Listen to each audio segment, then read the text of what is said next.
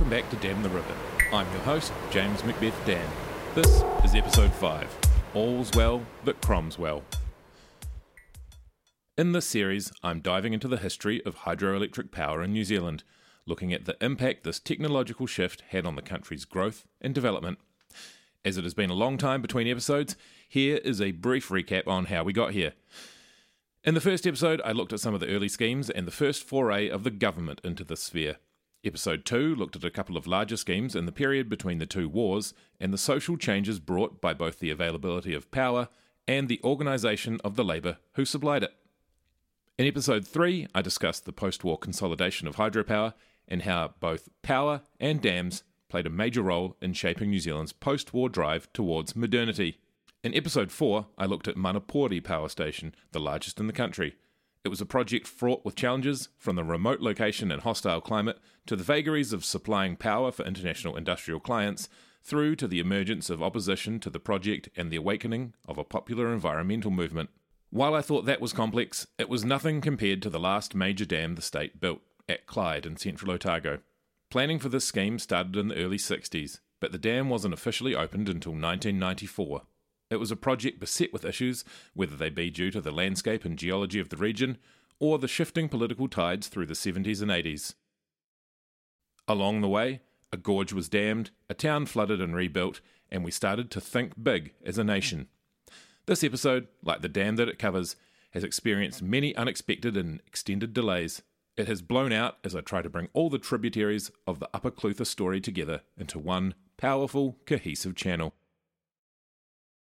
Ngāi Tahu know the Clutha River as Mata'ao. Mata'ao was part of an important Mahinga Kai trail, bringing people from the Otako region up into the centre of the island, searching for kai and other taonga. It was also an important route for the transport of greenstone from inland areas down the river to the tribes of the east coast, where it was traded both north and south. It was for a time the border between the territory controlled by Ngāi Tahu and Ngāti Māmoe. Ngāi Tahu's guardianship of the river would be enshrined in the treaty settlement with the Crown in 1998, but there was a lot of water to flow under the bridge, so to speak, before they got to that point. Since the end of the war, demand for power had continued to grow year on year, and the government had no reason to think that this growth would slow. When Roxburgh opened in 1956, it provided 320 megawatts of power from the waters of the Clutha. Many of the people who had worked on the site moved straight onto Benmore. With this due for completion by the mid-1960s, Manapōuri was the next big project in the government's queue. The government started planning for future projects that would be needed once Manapōuri was operational, which was expected to be around 1970. With the greatest flow of any river in the country, it was always likely that development would return to the Clutha. Cabinet gave approval for further investigation of the Clutha River in October of 1962, and the first proper report was produced in 1964. In November of 1965, the Minister of Electricity, Tom Shand, announced that a 5-dam proposal on the Clutha would be investigated in more depth, with the dam at Roxburgh to be joined by ones at Clyde, Lowburn, Kawerau and Lugate. It was determined that Lake Wakatipu couldn't be raised due to the existing township at Queenstown, but Lake Wanaka had potential as a storage lake. Nearly half of the Clutha's water came from Wanaka, so it was a very important source. One early proposal suggested a dam that would have flooded Cromwell and created a storage lake that went all the way back up the river to Wanaka.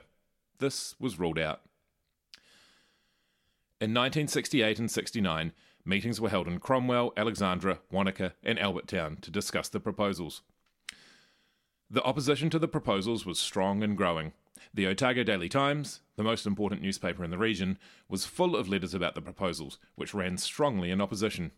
The ODT's opposition was strident, with John Martin, author of People, Politics and Power Stations, describing their attitude to any new Clutha development as, quote, relentlessly hostile.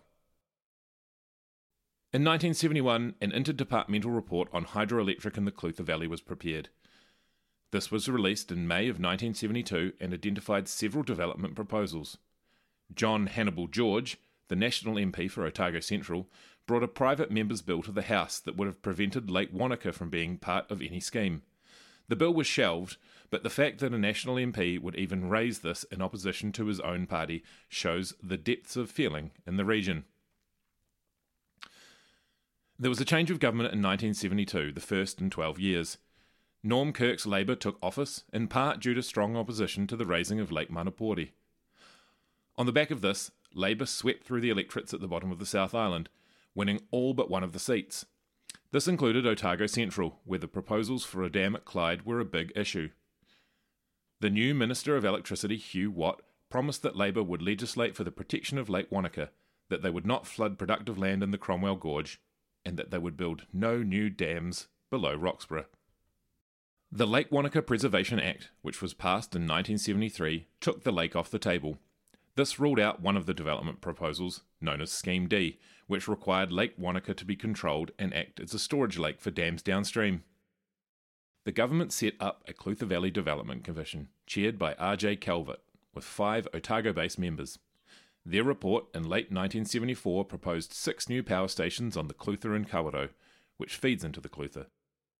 Norm Kirk died suddenly in office and was replaced by Bill Rolling as Prime Minister. On September 17, 1975, Rolling announced that Cabinet had agreed to Scheme H, with dams at Clyde, Cromwell, Queensbury, Ludgate and 2 on the Kawerau, as outlined previously by the Clutha Valley Development Commission, chaired by R.J. Calvert. At the general election in 1975, Robert Muldoon's National won back the government benches. National also won back the Otago Central seat, with the former Mayor of Queenstown, Warren Cooper, beginning what would be a 21-year term as the local MP. The incoming government promised to review the proposals in the Calvert Commission and set up a Clutha Valley Authority. Cooper also pledged to reduce the height of the dam below Cromwell.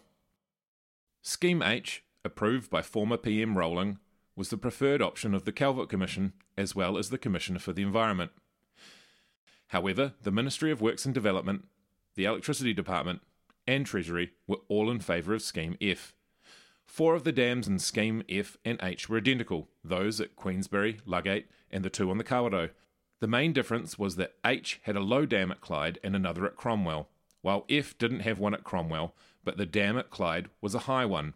This meant that while both schemes F and H would see parts of Cromwell and Lowburn flooded, only F would see the Cromwell Gorge flooded and turned into a storage lake. H would retain the 86 hectares of land, mainly orchards, along the gorge. To add to the confusion, ministers in the new government had visited the area and asked for another solution to be put forward that would generate as much power as schemes F and H, but without flooding as much farmland. This scheme would be known as NV1 and would flood the Cromwell Gorge, but not the town and not Lowburn. It would also allow for more dams on the Clutha, but was considered to be significantly more expensive than the other 2 for the same amount of power generation. A committee was formed to assess options F, H and NV1. They recommended H. On December the 20th, 1976, the government announced that they had decided on Scheme F. There was widespread dismay at the decision. At a public meeting held in Cromwell in March of 1977, 350 people attended to show their objection to Scheme F. Warren Cooper also attended and made no apology for the government's decision being influenced by economic factors. Later, in 1980, Cooper, who was now the Minister of Regional Development, attempted to justify the government's decision on economic grounds. He said, "The high cost of imported oil made it important to proceed with Scheme F on the Clutha River. We thought that 1973's oil price rise was bad, but the 1979 one was horrendous. This year the country would pay $1.3 billion for imported fuel, and processing industries were now paying more attention to the country's hydroelectric potential. It is completely illogical and illusory to suggest that rivers should continue to run to waste water. It is one of our best raw materials, and it should be sold as we sell scenery. Surely both are indigenous renewable resources. The people of the Cromwell, Clyde and Alexandra areas are fully aware of the government's intention to proceed with Scheme F, but I am disappointed that progress has been painfully slow and continually bedevilled by a series of court actions and water rights hearings." As Cooper alluded to, the objections to the scheme weren't just public opinion, but also legal. There were a number of property rights issues to resolve, as well as obtaining the rights to use the water from the river. The government's application to construct the Clyde Dam went before the Otago Catchment Board in early September of 1977. The government could have bypassed this process by designating the Clutha to be a water of national interest, but given the widespread opposition to the scheme, they were probably prudent to at least be seen to go through the due process. The Otago Catchment Board received 209 submissions, with the vast majority opposed to the scheme. The board refused to recommend the water right for the High Dam as required in Scheme F, but did not oppose Scheme H, with the Low Dam at Clyde. The Otago Catchment Board reported to the National Water and Soil Conservation Authority, which was chaired by Bill Young, the Minister of Works. The authority argued that they could not grant a right for a low dam if they had rejected a high dam. They then decided to approve Scheme F, the high dam, in December of 1977. By February of 1978, there were 17 appeals lodged with the Planning Tribunal against the water right. These were heard by the Supreme Court in April 1978. There was also a judicial review of the decision made by the National Water and Soil Conservation Authority. While the issue of water rights dragged on through the courts, the government's Power Planning Committee recommended to the government that the need for Clyde's power could be deferred by 4 years, out to 1987. This was due to lower than expected rises in power consumption, a depressed economy, and high unemployment. In 1979, the completion date for the project was shifted out again, now to 1991. As the demand for power dropped, the case for building a massive power plant got weaker and weaker. In an attempt to promote economic growth, the Muldoon government embarked on a series of large infrastructure and engineering projects, known as Think Big. The Clyde Dam itself was one of these Think Big projects, as was a proposal for a second aluminium smelter at Aramoana. The Tiwai Point aluminium smelter had been built in the early 1970s, using large amounts of the power produced from the Manapōuri power station. When surveyors were spotted on the mudflats just outside of Port Chalmers in the summer of 1979-1980, it was thought that they were the first signs that the government were planning to build a second smelter at Aramoana. Many Otago Peninsula residents began to organise their opposition to the project. While the government had announced their intention to build at Clyde, the project had lost a lot of momentum through protest and legal challenges, coupled with falling demand.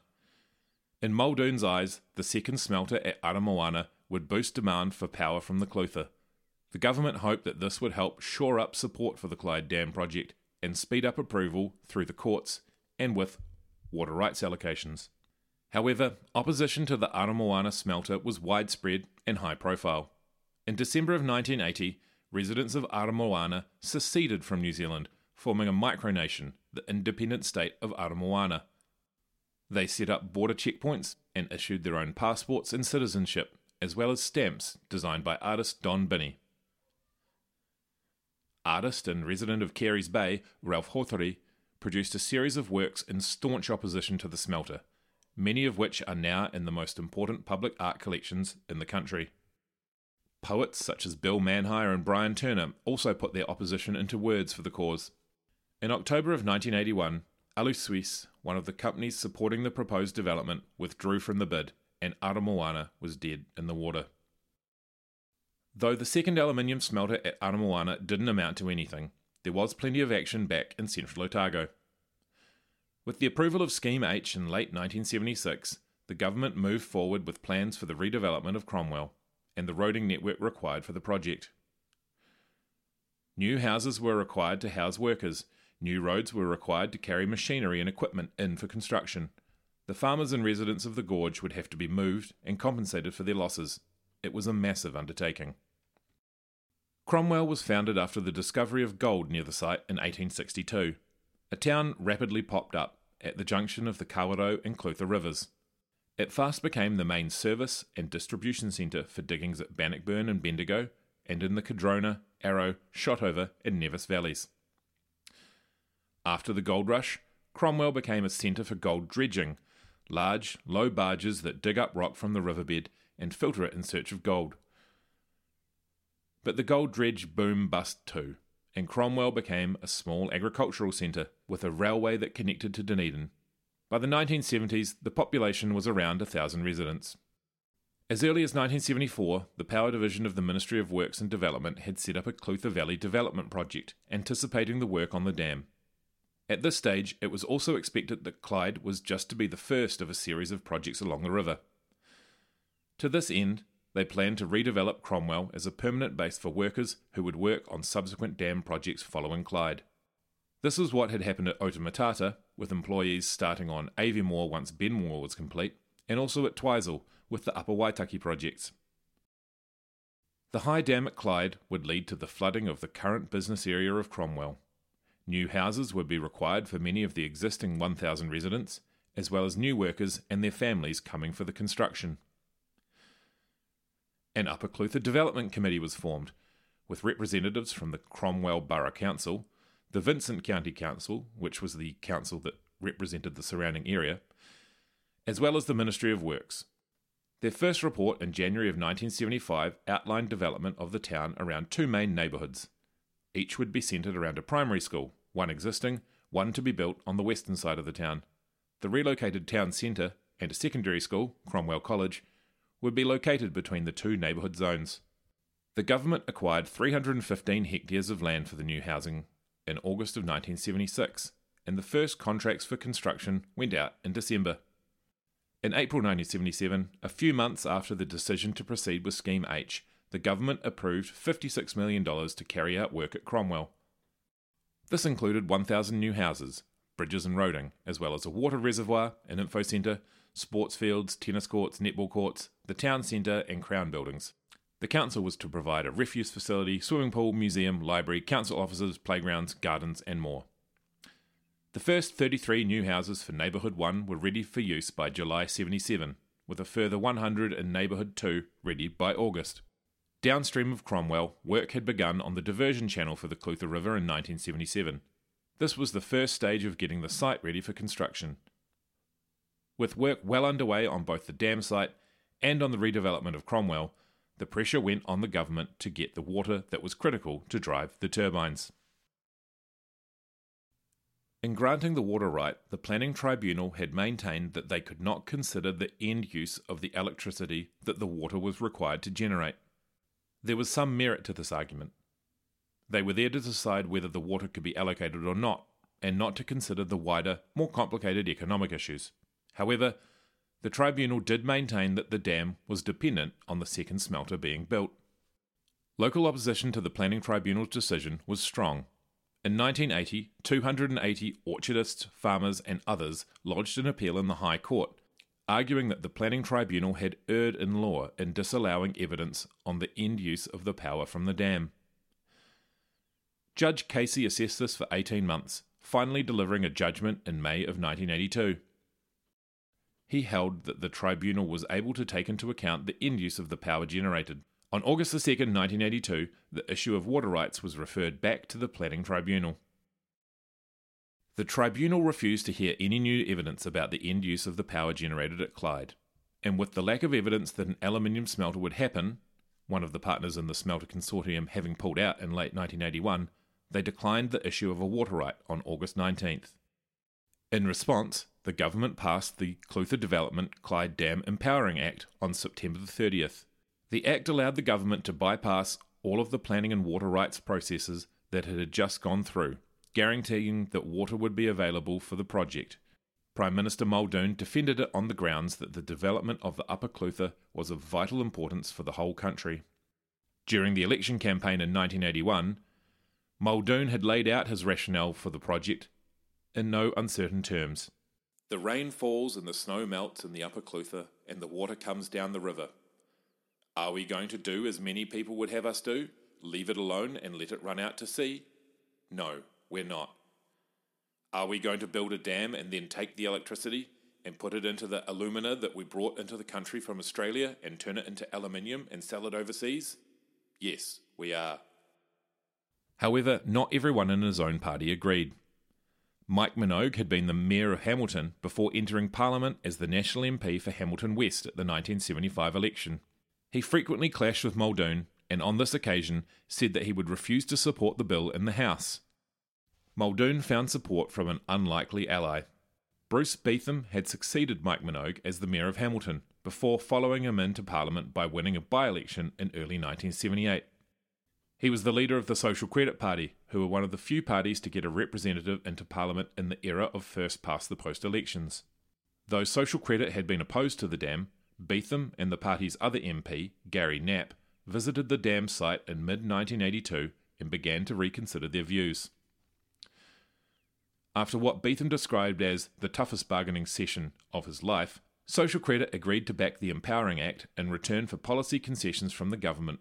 While Muldoon had got what he wanted, the 2 votes required to get the Clyde Dam over the line, the concessions that Beetham had fought for didn't amount to much. He and Social Credit looked like they had been played by the government, and as the pivotal votes on the bill, they were the target for much of the outrage that followed. In one action, protesters padlocked the doors of the Court of Appeal in Wellington and the High Court in Christchurch. Explaining their actions was a sign stuck to the doors. "This court is now obsolete, irrelevant, and just a nuisance. Accordingly, it is closed until such time as people no longer expect the law to protect their rights." This was signed by Muldoon and Beetham. One of the reasons the government had to rush through the Clyde Dam Empowering Act was due to private contractors. There had been pressure on the government to use contractors for large future projects. This was the first large dam project that used them. The construction of the Clyde Dam was to be divided between the Ministry of Works and the successful contractor. The Ministry of Works would be responsible for the dam's design and construction management, as well as all civil, hydromechanical and architectural work. New Zealand Electricity, a division of the Ministry of Energy, was responsible for the supply and installation of all electromechanical equipment, transformers, switchgear and connection to the grid. The Ministry of Works was responsible for the diversion of the river, the construction of the right abutment and the powerhouse. They also did the site works before handing it over to the contractors. The remainder of the construction, the main part of the dam, was the part that the government contracted out. They received 7 tenders. The contract to construct the dam was given to the New Zealand-West German joint venture Zublin Williamson, who won the tender with a bid of $108.8 million. This was the lowest bid that was tendered. While the government had chosen Zublin Williamson as the successful bidder, they weren't able to sign the contract without the water rights issue sorted first. The Clutha Development Clyde Dam Empowering Act was passed on the 30th of September, the last day that the tender from the joint venture was valid. With the water rights secured, the government signed the contract for construction with Zublin Williamson in Cromwell on October the 28th, 1982. It would be fair to say there was plenty of tension between workers and bosses through the building of Clyde Dam. One of the main points of contention was the government's desire to contract out the work, rather than relying on the Ministry of Works and their workforce. The unions saw the Zublin Williamson joint venture as a way for the government to cut costs by reducing the wages of workers. There were strikes in both 1980 and 1981, as the unions protested the decision to employ private contractors. The possibility of a black ban was raised by the unions, which might see strikes spread to other union sites. In March of 1982, the New Zealand Workers' Union did introduce a black ban for parts of the Clyde site. For their part, the government tended to blame the unions for the project's delays. While labour issues were a problem, there were also other issues that were as significant to the delays, if not more so, such as the problems obtaining water rights. In June of 1982, Prime Minister and Finance Minister Robert Muldoon introduced a wage freeze, nominally to get rising inflation under control. The unions did not respond well to this. In September, the construction union lodged a pay claim that was 15% above that being paid to those working on the Motunui synthetic petrol plant, one of Muldoon's other Think Big projects. The combined unions wanted their workers to be exempted from the wage freeze. Muldoon responded by calling their wage claim utter nonsense. The Federation of Labour's demands were an exemption from the wage freeze, with a guarantee of at least 50% of the workers involved in the dam being from New Zealand. The head of the joint venture, Murray Williamson, said that the demands were utterly absurd. However, the joint venture did apply to the government for exemption from the wage freeze scheme. In addition to this, the joint venture found it difficult to find suitable men to supervise the work, as the people employed on Ministry of Works power schemes were the only ones experienced in dam building in New Zealand. The overseers also needed to be able to converse with the German engineering and specialist staff. There was a break-in at the Ministry of Works site office at Clyde, in which files from a locked filing cabinet were taken. The police interviewed Calvin Fisher, one of the union advocates at the site, about the missing files. The police told him they were acting on allegations made by Murray Williamson, the director of the joint venture. Wage negotiations started in October of 1982. Talks broke down again in March of 1983, and then after resumption, they broke down again in June of 1983. The government made it clear to the joint venture that they could not assist in the stalled negotiations. Then Jim Bolger, the Minister of Labour, agreed to intervene but was given a deadline of 1 week. In early August, Fisher, Bolger, and Minister of Works Tony Friedlander met with representatives of the joint venture in Wellington. The managing director of Ed Zublin, a Mr. H. Zoller, had flown out from Germany to personally help with the negotiations. Following the meeting, Calvin Fisher returned to Christchurch the next day. That night, his car was broken into and all the files relating to the negotiations were stolen. Despite all this intrigue, an agreement was reached between the joint venture and the private sector unions in August of 1983. Where the workers lived also had a large impact on their militancy. Those who lived in project housing didn't have to pay rent and could receive a hardship benefit while they were involved in industrial action.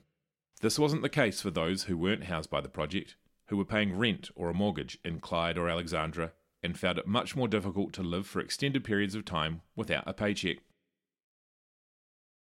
In June of 1984, with increasing dissent within his own party, a stagnant economy, and growing protests about the wage freeze, Muldoon called a snap election. David Lange became the Prime Minister, leading what was the fourth Labour government. Labour had gained 13 seats, while National lost 10. The Social Credit Party again had 2 seats, though their leader Bruce Beetham lost his Rangitikei seat.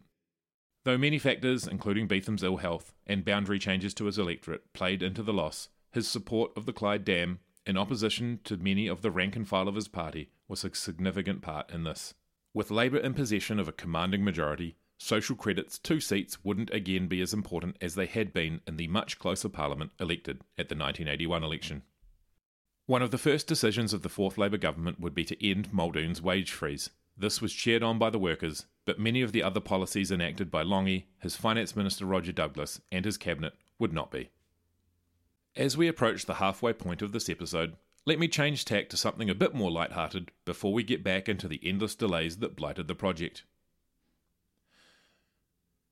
The 1985 film Shaker Run centres on 2 stunt car drivers who race through the South Island with a doctor who has stolen a deadly virus from a research lab. Starting off in Dunedin, where Larnac Castle stands in for a secret New Zealand government bioweapons facility, the 3 speed across the landscape in a pink and black Trans Am to meet their CIA rendezvous at the under-construction Clyde Dam. It's an ambush, and they have to escape from the armed New Zealand secret police, who swarm over the dam in grey jumpsuits and Bedford vans. The scene takes place at night, which makes it difficult to make out the scale of the dam, especially if you're watching the low-definition version of the movie that has been uploaded to YouTube. Despite the blocky quality, it's still fascinating to see the construction site, with parts of the dam nearing completion, as well as the extensive facilities required for undertaking such a massive project. Following the shootout at Clyde Dam, the action speeds through Queenstown, Blenheim, Picton and Wellington. The film itself is as dated as you might expect, a much more low-budget production than the movies set in this country today. It's fascinating to see the towns as they were in the 80s, as well as the cars and the uniforms used by the police. The 3 lead actors have a great rapport together and elevate the film above being just a curiosity. Cliff Robertson, who plays the grizzled stunt driver Judd Pearson, is perhaps best known today for his role as Uncle Ben in the Sam Raimi Spider-Man films, but actually won the Academy Award for Best Actor for his role in the 1968 film Charlie. His young mechanic sidekick, Casey Lee, is played by musician/child star Leif Garrett, who was fresh off his role alongside Rob Lowe, Emilio Estevez, Matt Dillon, Tom Cruise, Patrick Swayze and Ralph Macchio in Francis Ford Coppola's The Outsiders. The defecting doctor, Christine Rubin, is played by Lisa Harrow, who was born in New Zealand but trained in England and brings that very proper BBC accent to the role. At the time of filming, Harrow was married to fellow actor and noted lover of Central Otago, Sam Neill. There are definitely worse films to spend an hour and a half watching. They cover a whole lot of New Zealand scenery, even if it is at speed, and it would be great if it could get a restoration or at least a decent re-release. With progress on the dam now theoretically unencumbered, it is worth talking about the design and construction of the project. Clyde Dam is a concrete gravity dam, the largest of that type in New Zealand. The Benmore Dam, which is significantly larger, is an earth embankment dam. The Clyde Dam is 490 metres wide and 102 metres tall. It is 68 metres wide at the base. In total, it required more than 840,000 cubic metres of concrete, with a further 200,000 for the powerhouse. The river was diverted by July of 1982. This allowed the Ministry of Works to start excavations for the foundations of the central dam blocks and powerhouse. The Ministry of Works was responsible for building the right abutment as well as the powerhouse. They started this in 1983 whilst passing the site over to the joint venture. After the area had been cleaned down and handed over by the Ministry of Works to the joint venture in 1983, extensive seismic faulting was found in the dam's foundation rock. The Ministry of Works decided that additional excavation was required. A report was done on the Dunstan fault line in 1983. This confirmed that the faults at the dam's site weren't active. However, it was found that the dam would need to be designed to take a 200mm displacement event in the event of an earthquake. This advice led to the inclusion of a slip joint in the design of the dam. The main fault at the dam site was the River Channel Fault, the RCF, which ran along the riverbed right below where the dam was to be built. It was thought that the last activity on the fault was around 50,000 years ago, and that any activity on the fault was not likely to occur within the useful lifespan of the dam. The dam's slip joint is in the part of the dam over the fault, with the powerhouse on one side of the joint and the spillway on the other. The River Channel Fault is inactive, and while the Dunstan Fault is active, the greatest risk to the dam is thought to come from a quake along the Alpine Fault. It is perhaps easy in retrospect to say that we shouldn't build dams on top of fault lines, but the extent of the fault lines at the site wasn't apparent in the initial assessment and was only discovered during the extensive work at the site, excavating foundations. The Ministry of Works and the joint venture disagreed over the cost of undertaking this work. The extra bulk extraction work caused cash flow problems for the joint venture. The Ministry of Works ordered that the work be done by selected contractors, with the rate paid only including a low overhead. The international contractors were operating on a 70% markup, rather than the 10% allowed by the Ministry of Works. Working conditions were difficult, with conditions ranging from temperatures well above 30 degrees in summer down to below 10 in winter. This made concrete pouring more difficult, as large changes in temperature can affect the strength. In summer, some of the water in the mix was replaced with flaked ice, and in winter, the water was sometimes heated. Progress in 1984 was about half of what was expected, due to further excavation being required, and problems with the concrete pour. The excavation work on the fault lines required 250,000 additional cubic metres of excavations. This extra work was not completed until 1986. The joint venture started placing concrete in the left abutment of the dam in 1984, by which time the right abutment, being built by the Ministry of Works, was almost complete. By early 1986, the project as a whole was half finished, and a year later the workforce reached a peak of 1,200. Good progress had been made on the dam, with 600,000 cubic metres of concrete placed in a year and nearly half of its blocks up to crest height. By early 1988, the project was 3/4 finished, and the last concrete was placed in mid-1989. Much of the heavy equipment required for power generation, penstocks, gates, actuators, was delivered to Clyde by rail. Clyde has 4 7.8 metre diameter penstocks, each driving a turbine that generates 108 megawatts. The total generation for Clyde was 432 megawatts upon completion, although a change in the resource consent issued in 2005 allowed generation to rise to 464 megawatts. Assembly of the penstocks started in 1986. The powerhouse building, along with the penstocks and all the equipment required for generating electricity, was in place by August of 1989.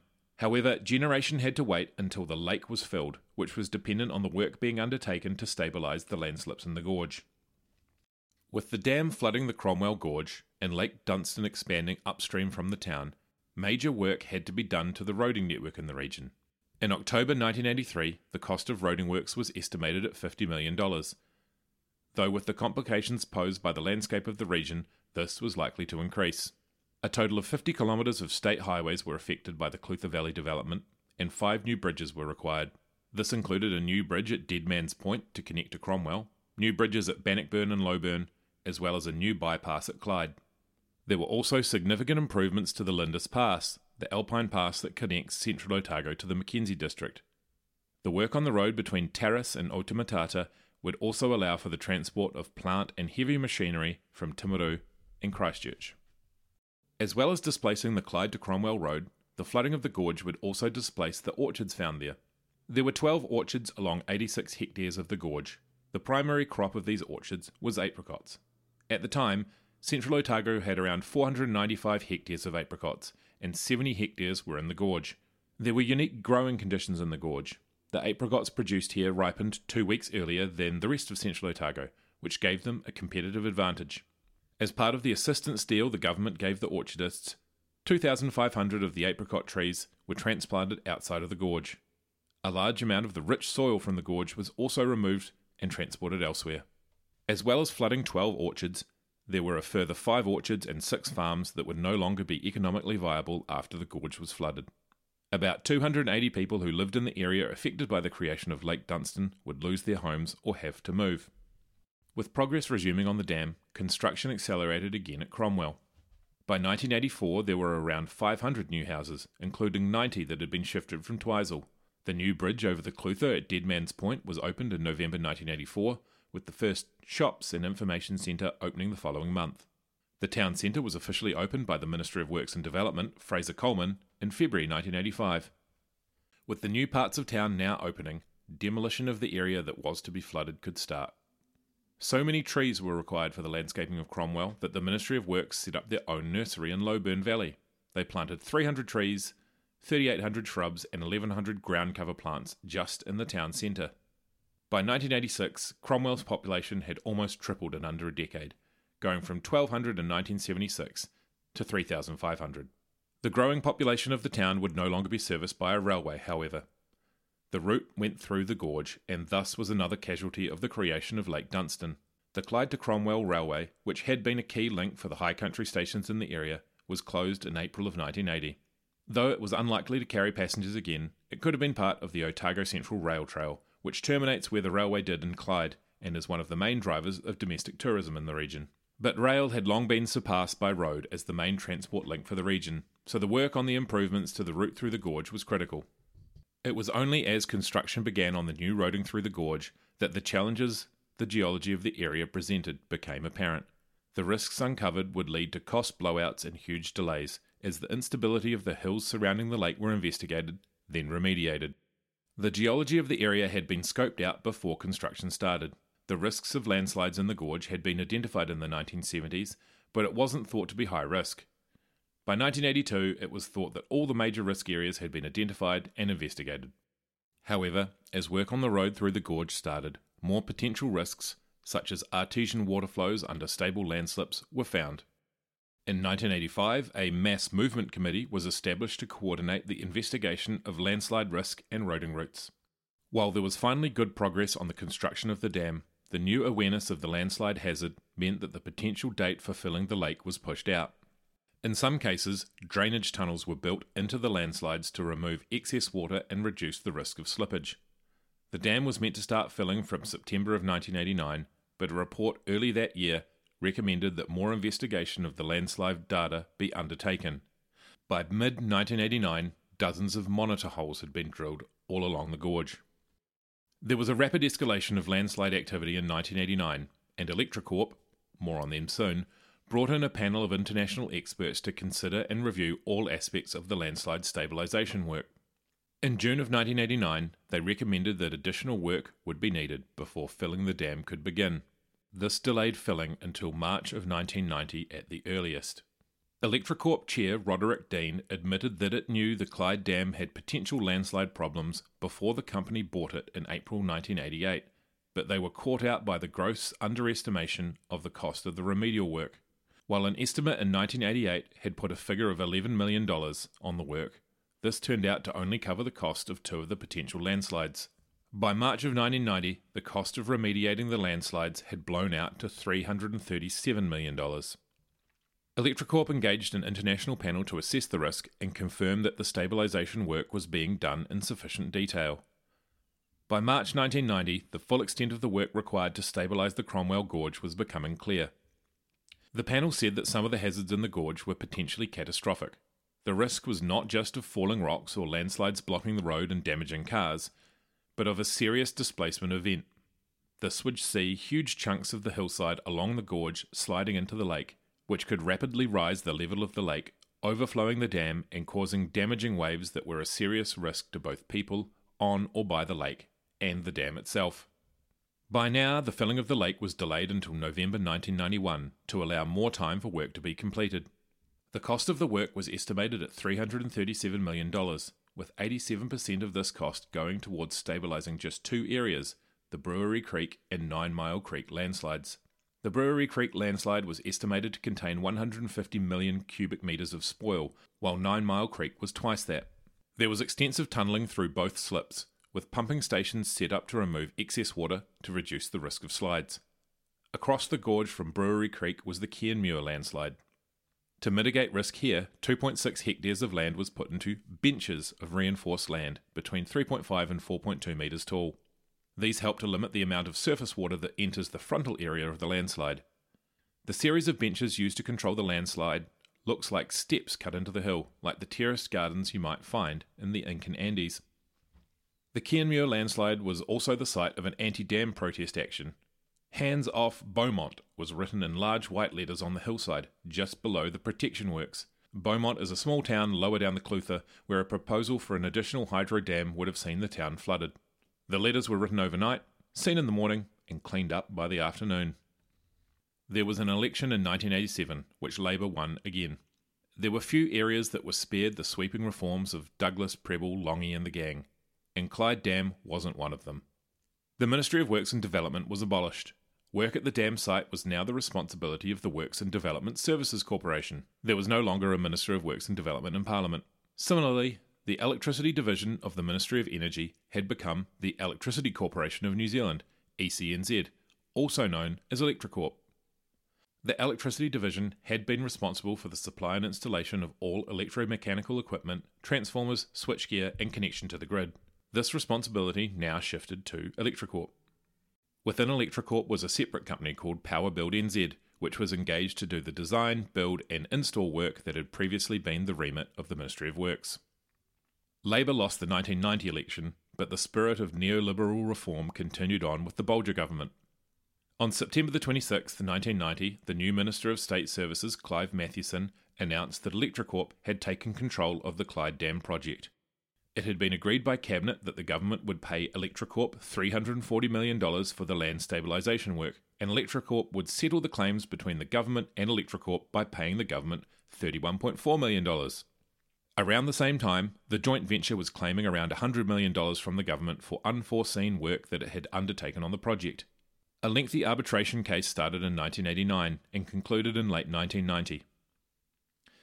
When the ruling from the arbitration was announced, the joint venture was awarded $30 million plus $1.36 million in costs.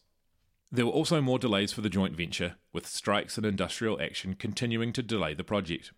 In David Ellis's comprehensive A History of the Clyde Power Project, he mentioned that there was a 13-day strike as a result of a pub brawl in Cromwell that I'd love to know more about, but have been unable to find any information on. More significantly, and much better documented, was a major strike in 1988. This lasted 125 days and was triggered by arguments over the collective agreement. It was eventually ended by strike-breaking workers. With the end of the Clyde project in sight, the decision of the government to delay and then cancel further projects on the Clutha was met with industrial action by workers worried about their future employment. Many had moved to Cromwell thinking that Clyde would just be the first of many projects, but the numerous problems that blighted the project, as well as the changing attitudes to major hydro projects, contributed to the government scaling back their ambitions. After all the strikes and restructuring at government level, work at the dam resumed and was completed by August 1989. However, filling the lake was dependent on the stabilisation work on the land being complete. In August 1991, the international panel that were monitoring progress on the landslide stabilisation reported that work was ahead of schedule and below budget. They advised that the filling of the lake could start in stages from May of 1992. The stabilisation work was completed in April 1992, and lake filling then commenced. The lake was permitted an operating level of 194.5 metres with a holding level of 177 metres. That allowed for some generation while testing the stability of the area. The first electricity was produced at Clyde Dam in June of 1992. On April 23, 1994, almost 18 years after the project was signed off by Cabinet, the Clyde Dam was officially opened by Prime Minister Jim Bolger. With early investigations into the project starting in the early 1960s, it had been an active issue under 9 Prime Ministers: Holyoake, Marshall, Kirk, Rowling, Muldoon, Longy, Palmer, Moore and Bolger. The cost of the project is hard to calculate due to the various cost blowouts, legal issues, and the length of the construction. It was also a time of significant inflation.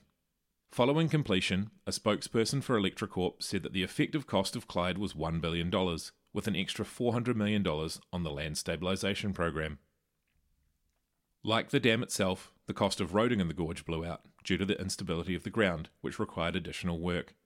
At completion, the total cost of roading for the Clutha Valley development was $99 million, with $70 million of that for work in the gorge.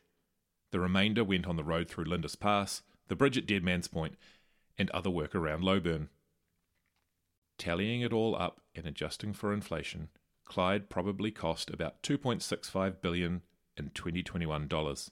This is about the same as Manapori, which produces more than 800 megawatts of power in comparison to Clyde's 462, and significantly more expensive than Benmore, which produces 540 megawatts. The roading improvements both through the gorge and over the Lindis Pass helped to open up the central Otago region to the rest of the South Island. Today, certainly pre-COVID, this region is one of the country's premier tourist destinations. While many visitors come in on a plane, the improvements to the road have made it much easier to get to Wanaka and Queenstown via road. Cromwell, though lacking the million-dollar lake and mountain views, has become an important part of the Central Lakes region. From a population of around 1,000 in the 1970s, more than 5,600 people called Cromwell home at the 2018 census. Many tradespeople live there, as the rent is far more affordable than that of Queenstown or Wanaka. At least it was. All of these things are relative. While the region would likely have moved into high-value tourism regardless of the Clyde Dam, the redevelopment of Cromwell, the improvements to the road, and the presence of large numbers of well-paid and highly skilled workers during the construction was a catalyst for the growth. Though the town has grown and its economy diversified, the stone fruit orchards that lined the gorge are still important to the region. Cromwell's horticulture was celebrated in 1990, when the local Rotary Club commissioned the giant fruit sculpture that was erected near the entrance to the town. Designed by Otto Muller of Ripponvale, the idea was to acknowledge the contribution fruit and orchards have made to the central Otago economy. The political ramifications of the Clyde Dam were no less significant. Controversy surrounded the construction of the dam, dragging numerous prime ministers and politicians into its black hole. Perhaps reluctant to get embroiled in a similar situation, Clyde Dam was the last of the major hydro schemes built in this country. While there was certainly opposition to it on environmental grounds, this was just one objection. There was widespread opposition to the Clyde Dam Empowering Act. Many felt that the government was ignoring the rule of law, having written the law in response to not getting their way in the courts. At the 1984 general election, Bruce Beetham, the leader of the Social Credit Party whose support Muldoon relied on to pass the Empowering Act, lost his seat.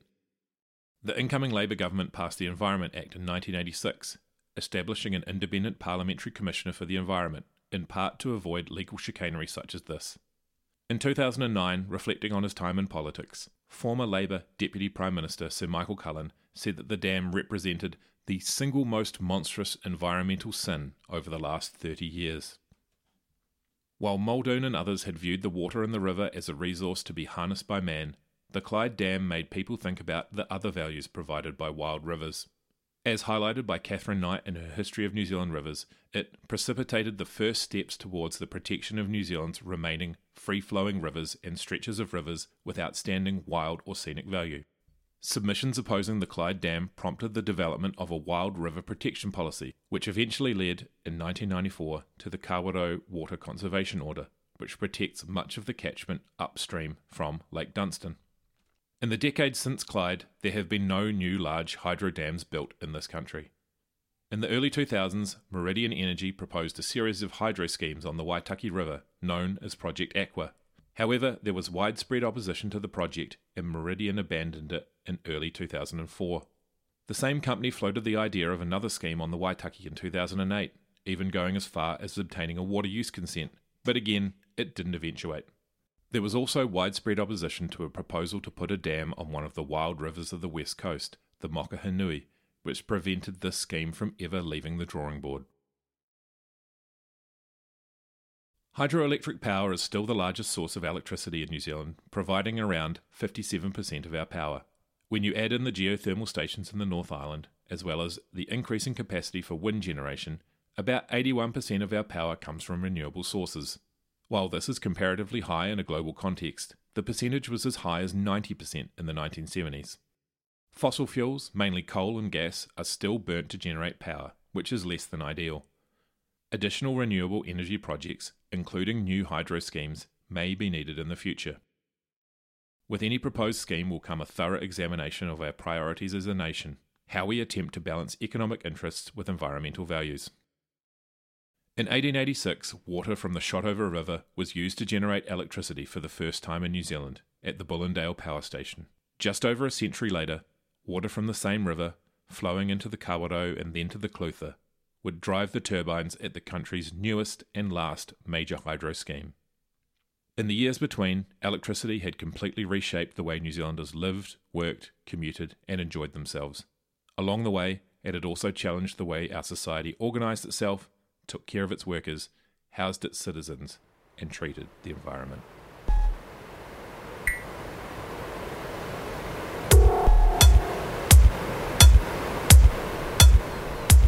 That's it for this episode, and probably this series of Dam the River.